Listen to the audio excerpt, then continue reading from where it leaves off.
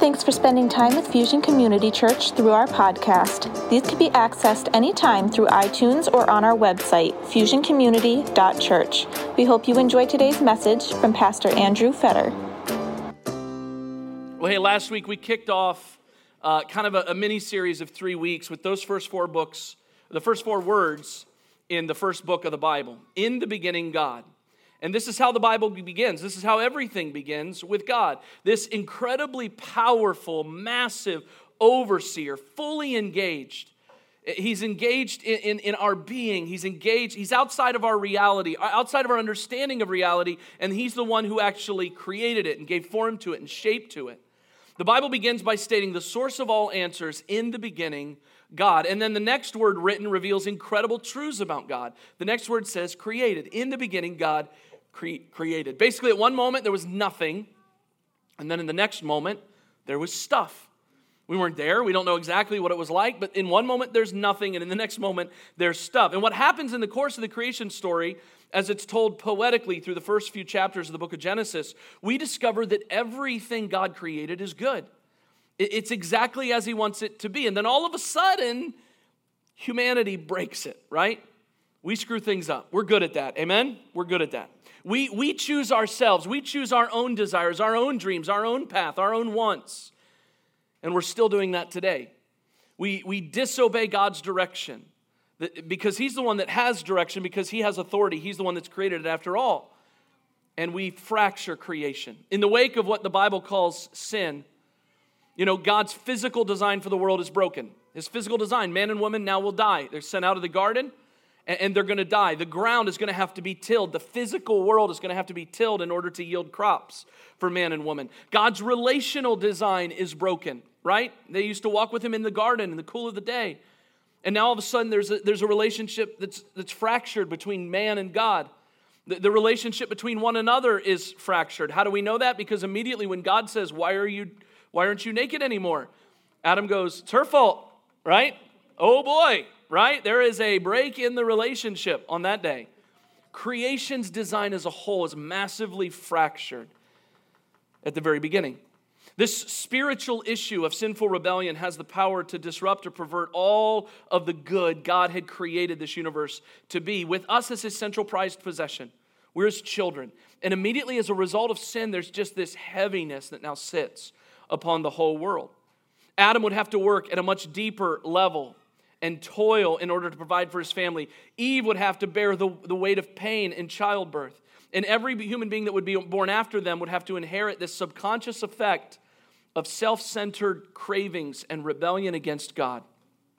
Last week we talked about the restlessness our soul can feel of constantly spinning and spinning and spinning and working and running and trying to get ahead and trying to keep up, and the stress and the pressure, never feeling like we can rest at the soul level. We might get some rest for our bodies, rest for our minds, but we just feel like we never get rest at the soul level. We deal with shame and guilt of our failures and sins, and we deal with regret over things lost.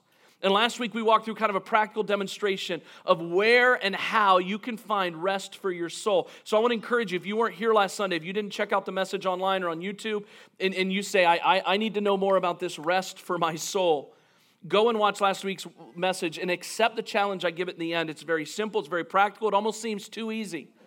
But it's exactly the pathway to find rest for your soul. Today, there's another condition of our soul that I want to dive into, and that's the heaviness of our soul.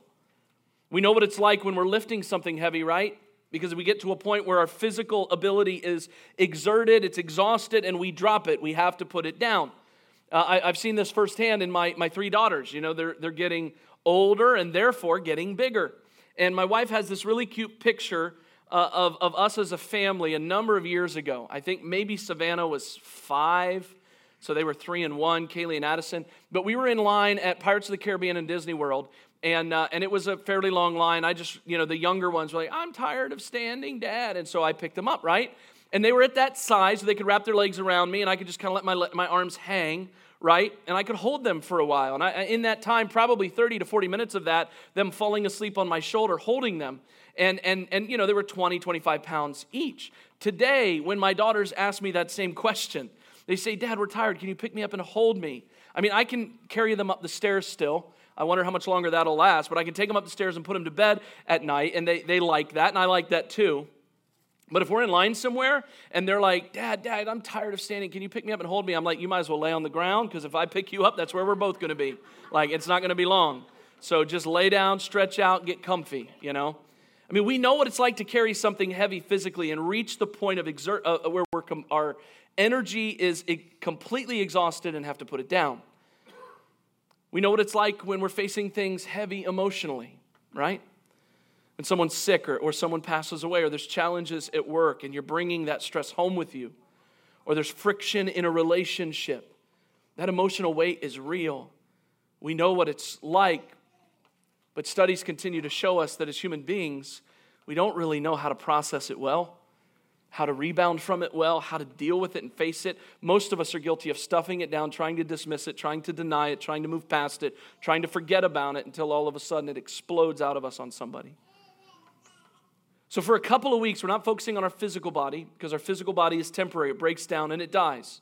Although there's so much God has to say about managing and stewarding our physical body well. There's many of us here, we know what it's like for that season where things don't work the same as they once did. Many of you, maybe you used to work out, used to play sports a lot, maybe you ran marathons, and you just know your body is limited and strained now, can't do what it once did. And if you tried to do it at the level at which you did it, you'd be in the hospital or you'd be in bed for days, right? We're not focusing on our physical bodies for a couple of weeks. We're not focusing on our emotional health yet. That's coming. But in fact, in October, we're going to kick off a whole new teaching series, and we're going to get into content that I've never actually really dove into to this level before. Touched on it time and again, but never dived into it with this detail. And we're calling the series Searching for a Better Life. We're doing that because all of us as human beings, every decision we make, every craving or desire that we say yes to or no to, we subconsciously do that because we think our lives will be better if we say yes. And we believe they'll be worse if we say no. And yet oftentimes we make those decisions and we look back and why is my life not feeling better? In fact, oftentimes we say well, things are getting harder, more difficult, more depressing, more lonely, more exhausting. There's more friction, there's more stress. And so we're going to search for a better life starting in October, and it's going to be totally directed by God's Word. But we're also going to come alongside and give you a ton of tools and resources, creating a whole separate page on our app for things for you to dive into and move as deep and intentional into the content as you want to. It's my hope that every single one of us would dive in completely. I know some of us are going to be skittish because there's stuff in the past you don't really want to face and you don't really want to deal with. And if that's the case, I just want to warn you, you're trapped in baggage and bondage to the stuff of yesterday. And the way to find healing from it is not to keep pushing it away, but to actually let God lead you into it. So we'll be diving into that here literally starting in 2 weeks in October. Until then, we're talking about the condition of the soul. We're kind of doing some prep work on the foundation. Maybe you felt that restlessness from last week. Maybe you're feeling the heaviness on your soul now. There's just a burden weighing you down in a spiritual sense. You may say, I believe in Jesus, I'm forgiven, I'm a saved Christian, and yet there's this heaviness weighing me down. Or with the constant pace of our lives continuing to increase, and the added pressure and responsibilities facing the average family, with the growing trend of families where both mom and dad are working outside of the home and experiencing the stress and the drive to be successful and effective and contribute and be productive, and then bringing all of that home, there is an increased weight we carry in our minds. It's no wonder why statistics regarding low-grade constant feelings of depression continue to trend upwards. I'm not talking about deep clinical depression, that's different. But I'm talking about people who just all the time seem to have just a heaviness about them, an exhaustion, and they can't really figure out what's wrong. They just know something's not right. I want to pause for just a minute and let the Holy Spirit speak to you. Is this you? Have you felt that you can't put your finger on what's wrong, but man, there's just something that isn't right? I mean, we live at a time where there's so much available to us that past generations couldn't even begin to fathom. We've been given so much available to us. And yet there's a deep dissatisfaction at the soul level of so many individuals, a longing for something more, a lack of hope, a lack of faith. Do you ever feel like some weeks you're just existing, barely making it through the constant schedule and struggles, not seeing that you're gaining any ground at all? But working and working and working and tirelessly trying and just feeling like your feet are stuck in concrete. This is the heaviness I'm talking about. The good news is that this state of being, it's not new to us today. It's not like a brand new thing that we've discovered.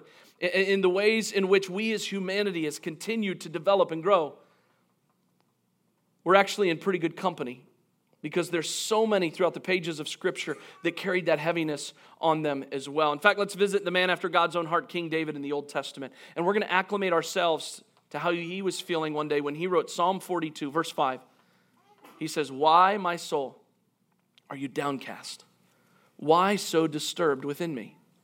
You ever been there? You think, man, what's going on with me? Why am I so heavy? Why am I so unhappy? Why am I uneasy? Why am I worried? Why am I upset? Why is my soul so disturbed? Why do I feel so alone? My goal today is to help you begin to kind of answer that question you occasionally wrestle with. I mean, some days you get out of bed and you kind of feel like you're in a little bit of a rut, right? In a little bit of a funk. You don't know what's wrong, but you know something isn't right. And I hope today the Holy Spirit, through the power of God's Word, can give you a little direction of how to probe that idea, that thought, that feeling a little bit deeper and discover what might be the source of the heaviness. So for today, we're going to look at three sources. One source of heaviness can be that we're heavy with hurts from the past.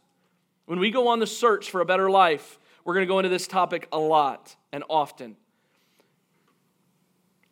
But we carry past hurts forward with us, and it actually infects and even sabotages our future and our present. If you hear that statement, heavy with hurts from the past, and you immediately think, yep, that's me.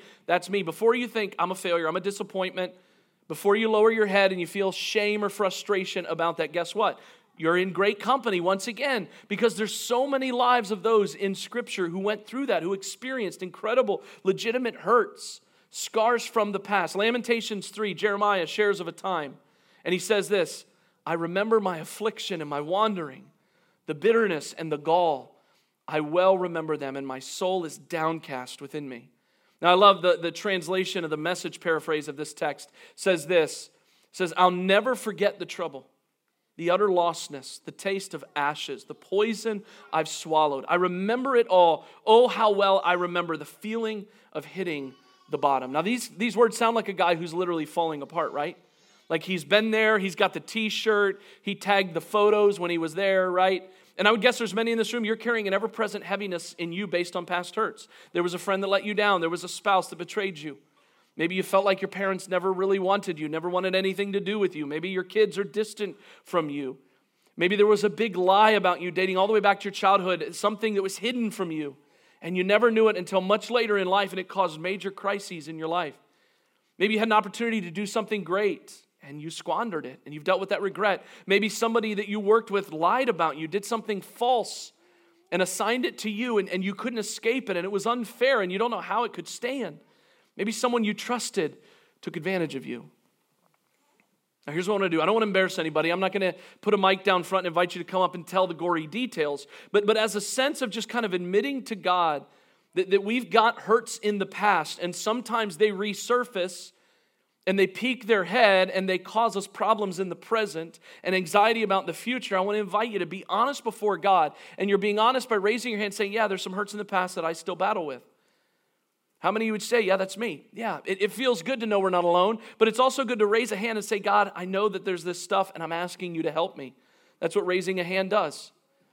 I want to give you a next step today that can help be very practical in dealing with the process of hurts and hang-ups that you've experienced in your life. In fact, it takes place tonight at 5 o'clock.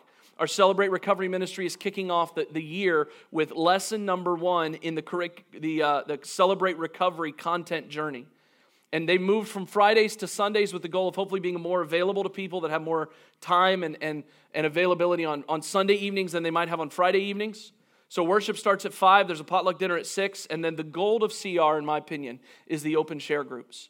And those start after dinner. And that's just an opportunity to just talk about whatever's on your heart, whatever's on your soul, whatever's heavy, whatever's making you restless. Just be honest. Nobody interrupts you. Nobody tries to fix you. Nobody tries to correct you. The whole point, the whole principle is just getting the junk out into the light and not struggling with it privately, secretly, where the enemy can wrap you up in lies and bondage. But just getting it out on the table, just being honest about it and letting God shine some light on it. Everybody's welcome on Sunday nights to Celebrate Recovery. This idea of recovery is not something that just applies into drug and alcohol addiction, although it includes that.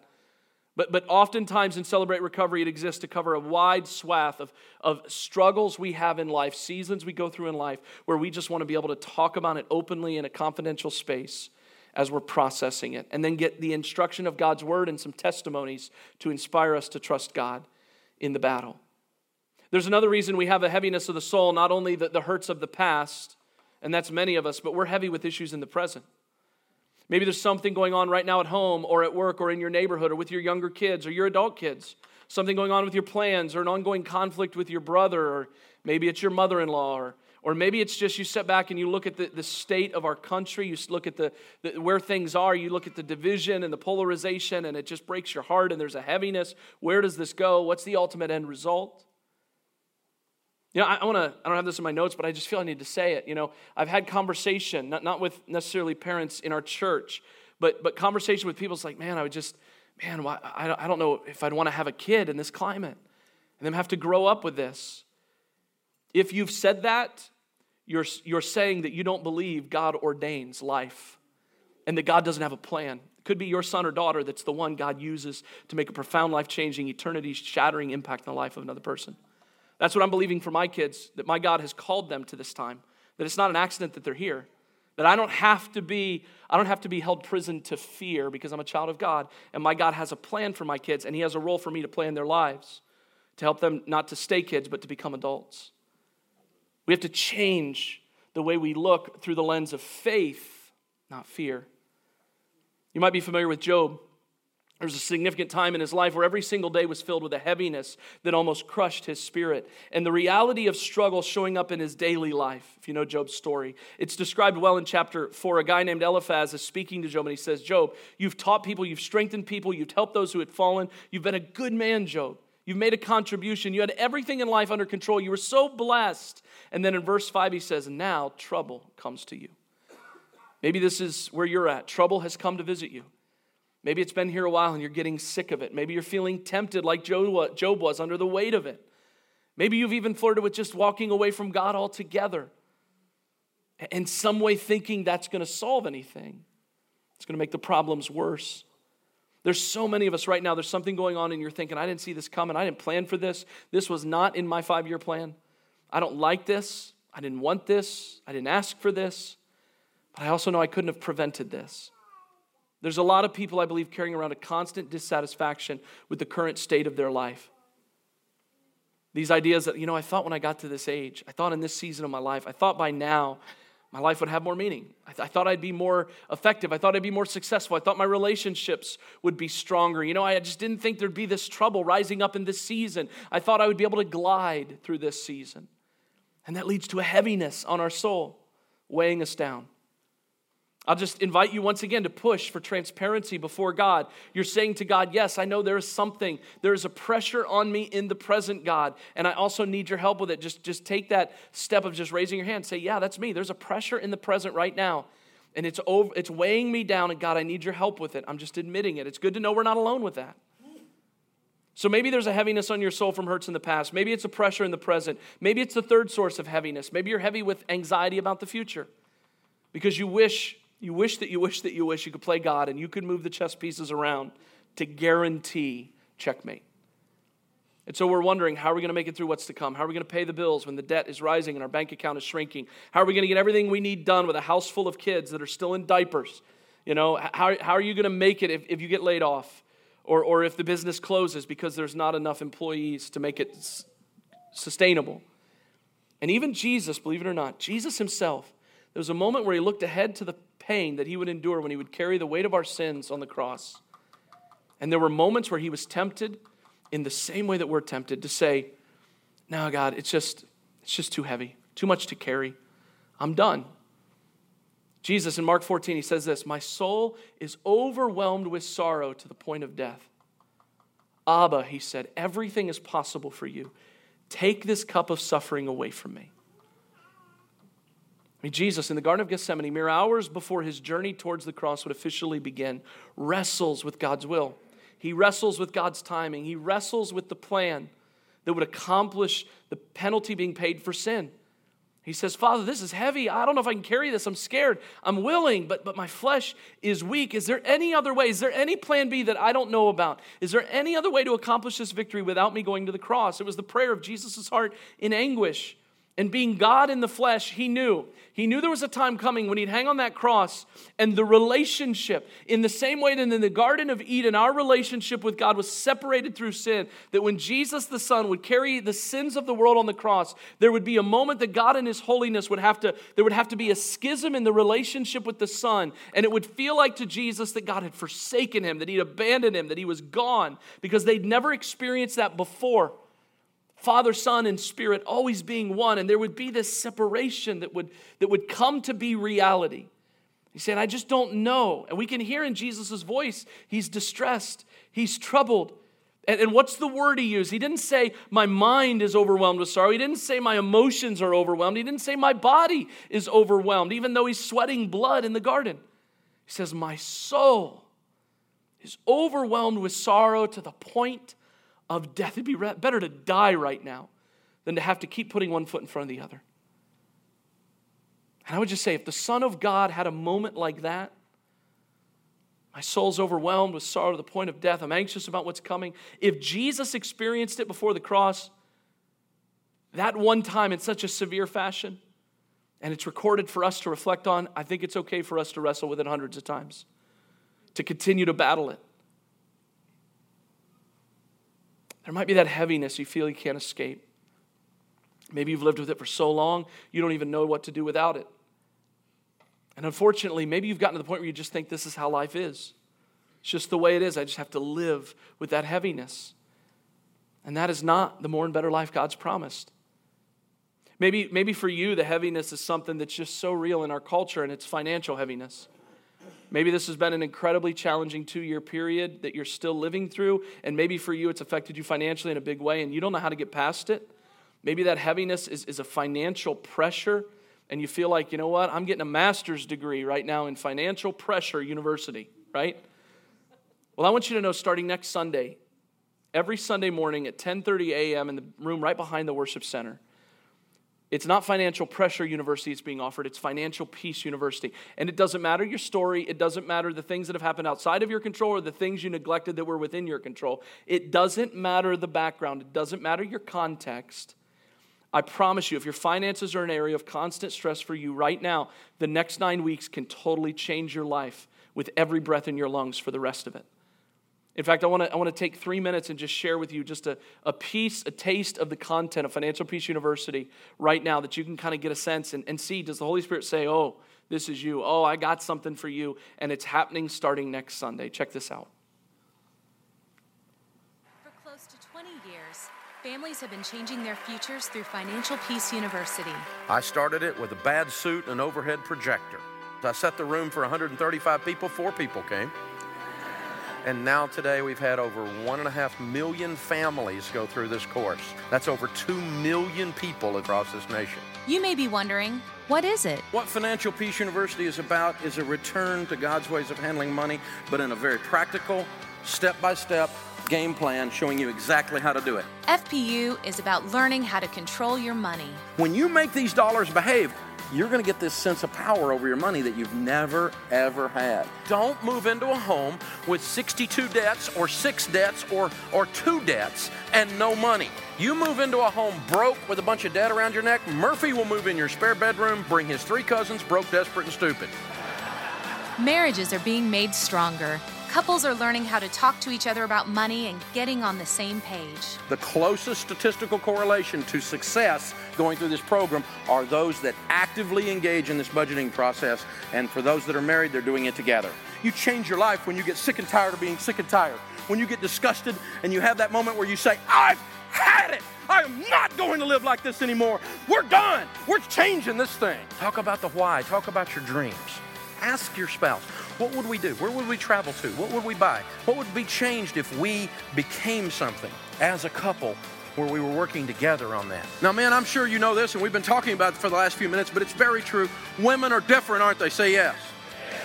One of the things you may or may not know is they have a gland right in here that you don't have. It's called the security gland. And when she is feeling insecure due to money issues, that gland spasms. And it is attached to her face. This 9-lesson, 90-minute class will challenge you. Now, this is a boot camp. I'm your coach. And so I'm gonna make you uncomfortable sometimes. You're gonna go home and go, I don't really like him tonight. Now, if I agree with that, which would make you wrong, that's what happens when the coach coaches you, doesn't it? He kind of rubs you the wrong way. There's a little friction on there, right? I've had some good coaches, and they lit me up a time or two, but it caused me to go places I couldn't go otherwise. Life change is never easy, but you won't be alone. You'll watch a DVD each week and discuss it with your small group. Your classmates will encourage you and help you take those first steps. You'll walk away from FPU knowing how to relate with money. You'll learn how to pay off debt and save for the future. And you'll learn how to protect your plan. We aren't born knowing everything we need to about money. We learn, and there's no better place to learn than the Word. The Bible offers more than 800 scriptures on money, and Financial Peace University is based on that solid foundation. You are literally going to be doing things every week differently than you ever have based on biblical principles. Things like doing a budget, things like working with your spouse, things like singles having an accountability partner, things like teaching your kids so that a godly man leaves an inheritance to his children's children. It's not theory. This is actual application on everything. What would happen if the people of God started handling money God's ways? What would happen? What would happen to the kingdom of God if the people of God were out of debt? All you need is a plan. Financial Peace University is that plan.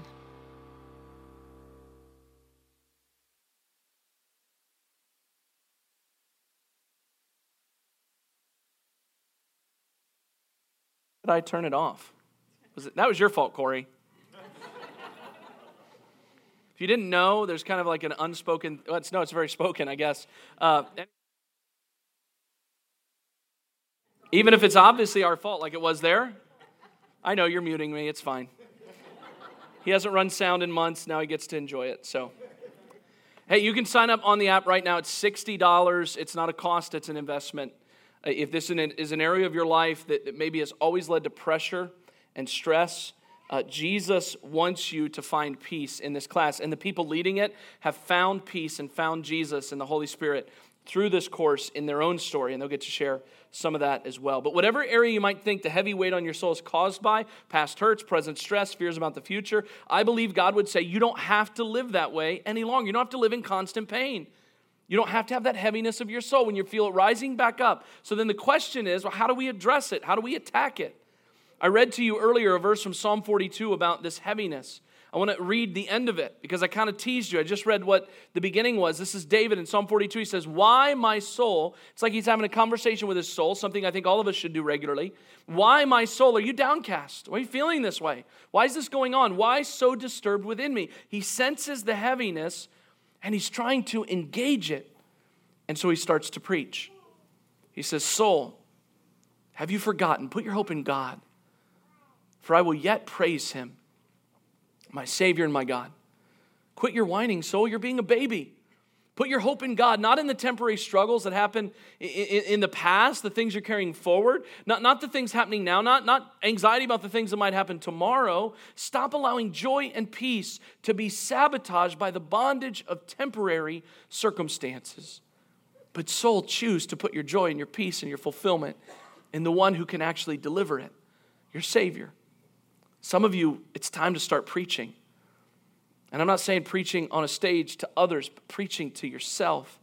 It's time to change your self-talk, what no one else hears, but only what happens in your mind, to preach to your soul what's true and what will inspire your faith in God, not what will inspire the stress and the anxiety to continue. I want to give you 3 simple steps to attack the heaviness. And they're going to make sense. Once again, they're so practical, it seems too easy, but it's true. It works. And at the center of this has to be a rooted faith. This is not like if you do this, it will happen. It has to stem from faith, from belief. You have to identify what you're not believing and step forward with at the soul level, say, okay, this is what I believe. I believe God will never fail me. I believe he'll never leave me. He doesn't turn his back on me. He doesn't know how to fail. He's always faithful. He's always with me. No matter how heavy things get, God is there to help me carry the burden. He even invites me to pass it on to him. So when past hurts rise up, things from the past, and remind you of your baggage, tell your soul to remember God's faithfulness in the past. Counter the fears and the stress and the baggage of the past with God's faithfulness in the past. Take control of the way you're thinking and stop moving in that direction of baggage. Call to mind faithfulness. David shifted gears. So why are you so downcast? Wait, I'm not going to keep doing that. He's like, why is it so downcast? No, still I will praise God because I know he's faithful. Jeremiah did the same thing in Lamentations. This is another one I teased you with. I read 2 verses. Lamentations 3 says, I'll never forget the trouble, the utter lostness, the taste of ashes, the poison I've swallowed. I remember it all. Oh, how well I remember the feeling of hitting the bottom. But then he makes the choice to shift gears in his mind. And he says, yet this I call to mind, and therefore I have hope. Because of the Lord's great love, we are not consumed, for his compassions never fail. They are new every morning. Great is your faithfulness. I say to myself, the Lord is my portion, therefore I will wait for him. David and Jeremiah give us a model for battling those thoughts. Basically what they're saying is that the body, it wants to remember the hurts and the pains and the struggle. That's that carnal side of us. The enemy wants us to recall those things. He wants to influence us to live under the weight and the bondage of the things of the past. But Jeremiah is trying to beat his body and his mind into submission to his soul, and he's choosing to focus on God's faithfulness and his goodness. Now let me be very clear about something. Sometimes we can miss this. Faith alone will not bring healing from all past hurts. Faith alone will not bring healing and strength from present stress. Faith alone won't deal with fears regarding the future. Faith brings hope, it brings strength, it brings courage, it brings God's presence and power to face those things, but faith without works is dead. Faith won't bring complete healing. Jesus himself tells us that with faith, in faith, there are things God will lead us to do, to respond with, that help usher in and bring healing. There might be someone, as you're dealing with stuff of the past, you've never actually forgiven them. There is only so far you can go in healing if you hold on to unforgiveness. You may come to a point where you have to let it go and trust it to God.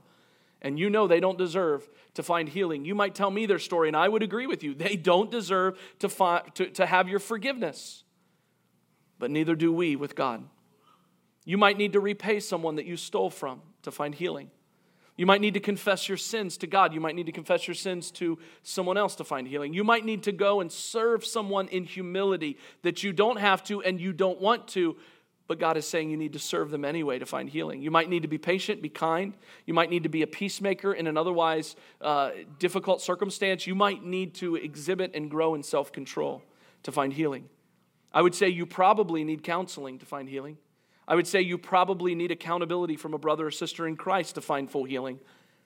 And I would say it would be very helpful for you, depending on the area that you're struggling with, to become a part of Celebrate Recovery or to participate in Financial Peace University or to find a disciple maker group this fall to be locked into relationships with brothers or sisters in Christ. Whenever you feel tempted to wallow in the pit of depression of past hurt, make the choice instead to remember God is always faithful. He hasn't left me alone. That's the first step.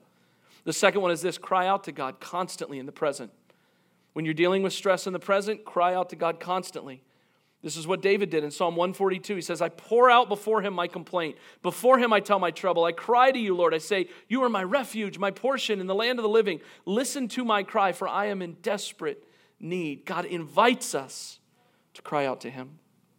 David gives us a good model of regular interaction with God. Following up from last Sunday, make daily interactions with God a regular practice in your life. If you took that challenge over the last 6 days since last Sunday, continue to do it. And continue to see how it changes you and how it gives you peace and it gives you joy and it gives you strength and it gives you perseverance, no matter what you're facing. Cry out to him. Don't feel bad about that. Don't hold back. If you're confused, if you're angry, if you're upset, let God know. He knows it already. He's just inviting you relationally to come before him and share it with him. See, I believe beyond a shadow of a doubt that some of God's most beloved moments with us, his children, is when we cry out to him from the depth of the soul. When we just want to kind of crawl up into daddy's lap and ask him for help. In those times, we're taking big steps of more dependence on God because we realize we can't do it independently anymore. Our faith is growing. And we're inviting God to meet us where we are, drawing closer to the King. I believe this is true because I know for me, some of my most treasured moments as a dad are just those moments. Just yesterday, one of my daughters was really struggling with something. She had made a mistake, and her mom and I were disappointed in her decisions. And she knew she was wrong, and she felt that shame for her sin, but yet at the same time, she was trying to defend it and justify it and contextualize it, and it led to more stories and lies being told. And so at this point, she's just weeping loudly. And in that moment, I looked at her, and I was upset with her, yes, as her dad, disappointed. And yet I just heard the Holy Spirit whisper, hold your little girl. She needs her dad to put his arms around her and let her know that in the middle of her shame and her guilt, in the middle of her struggle as a young person trying to figure out how to be honest and to trust her mom and dad, she's battling with this shame and sin, and she just needs to know she's loved. And so I said, come here. And I opened my arms, and she just kind of collapsed into my arms, and I whispered to her, I love you, and nothing's ever going to change that. Nothing. And then she cried in my arms. She said, I love you too. And these are the moments we need, church. These are moments when we turn to our Heavenly Father, and we let Him hold us, and we weep with His arms wrapped around Him, and we hear Him whisper, I know you're hurting. I know you're suffering, but I love you. I'm with you, and you just need to know you can't get rid of me. You could turn your back on me and try to run the other way, and I've got news for you. I keep following you. You can't get rid of me. It doesn't matter what you've done wrong. It doesn't matter how intentionally you try to do things that are wrong to create a division between me and you. I'm not going anywhere because my love for you is not predicated on your behavior or what you've done or what you haven't done. My love is predicated on the fact that you're my child. And I may be disappointed and I may be heartbroken because I know the decisions you're making are going to mess up your own life. But I'm not going to pull away. I'm actually going to draw in closer so you know that you're loved. Remember His faithfulness, His goodness, His intervention in the past. Cry out to Him in the present. And then lastly, trust in His power and presence for the future.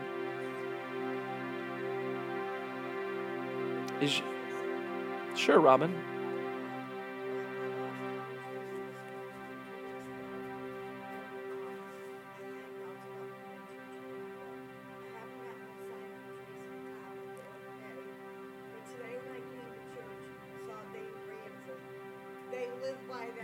Then I'm saying, Tom's here and Tracy's saying, see, we told you.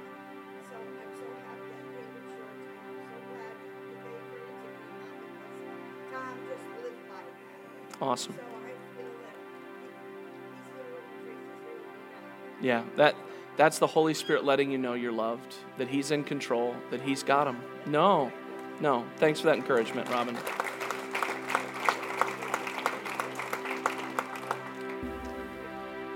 Faith is vital. We have to identify our unbelief and we have to attack it with what we believe to be true. Remembering his faithfulness in the past, crying out to our dad in the present, and trusting in His power and His presence for the future. We're gonna close with a song, Yes, I Will. Go ahead and put up that first slide for me there, Renee. And the lyrics to this are just perfect. That yes, I will. Yes, I will praise Him even in the valley. I count on one thing, the same God that never fails. He hasn't failed me yet.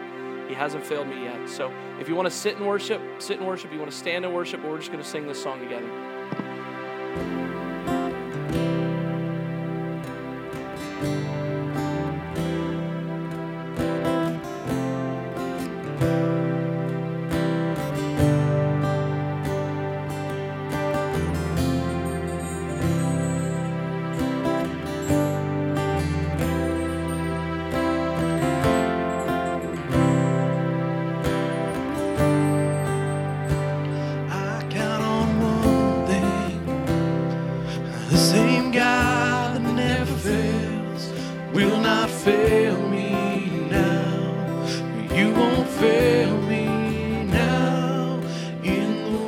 Thanks for joining me today.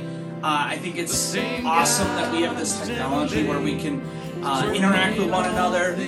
We can hear God's Word together. We can worship together from wherever we are. And I just want to end our time here today in a word of prayer. God, thank you for today. Thank you for the opportunity we have to worship you wherever we are. God, it's a privilege that we have this technology that we can use to reach people for you. And God, I just pray for those that are watching with me here today. I just pray that you would be with them, that you would touch them in a great way this week, that you would bless them this week. And God, if they're carrying any heaviness, God, I just pray that you would just continue to be with them, God, to let your Spirit just dwell within them, God. We just thank you and we praise you for who you are, that you sent your Son to die for us. And God, I just thank you for this opportunity we have, and it's in your Son's holy name I pray. Amen. Well, thanks again for joining me. It was great being able to hang out with you today, and I hope to see you next week.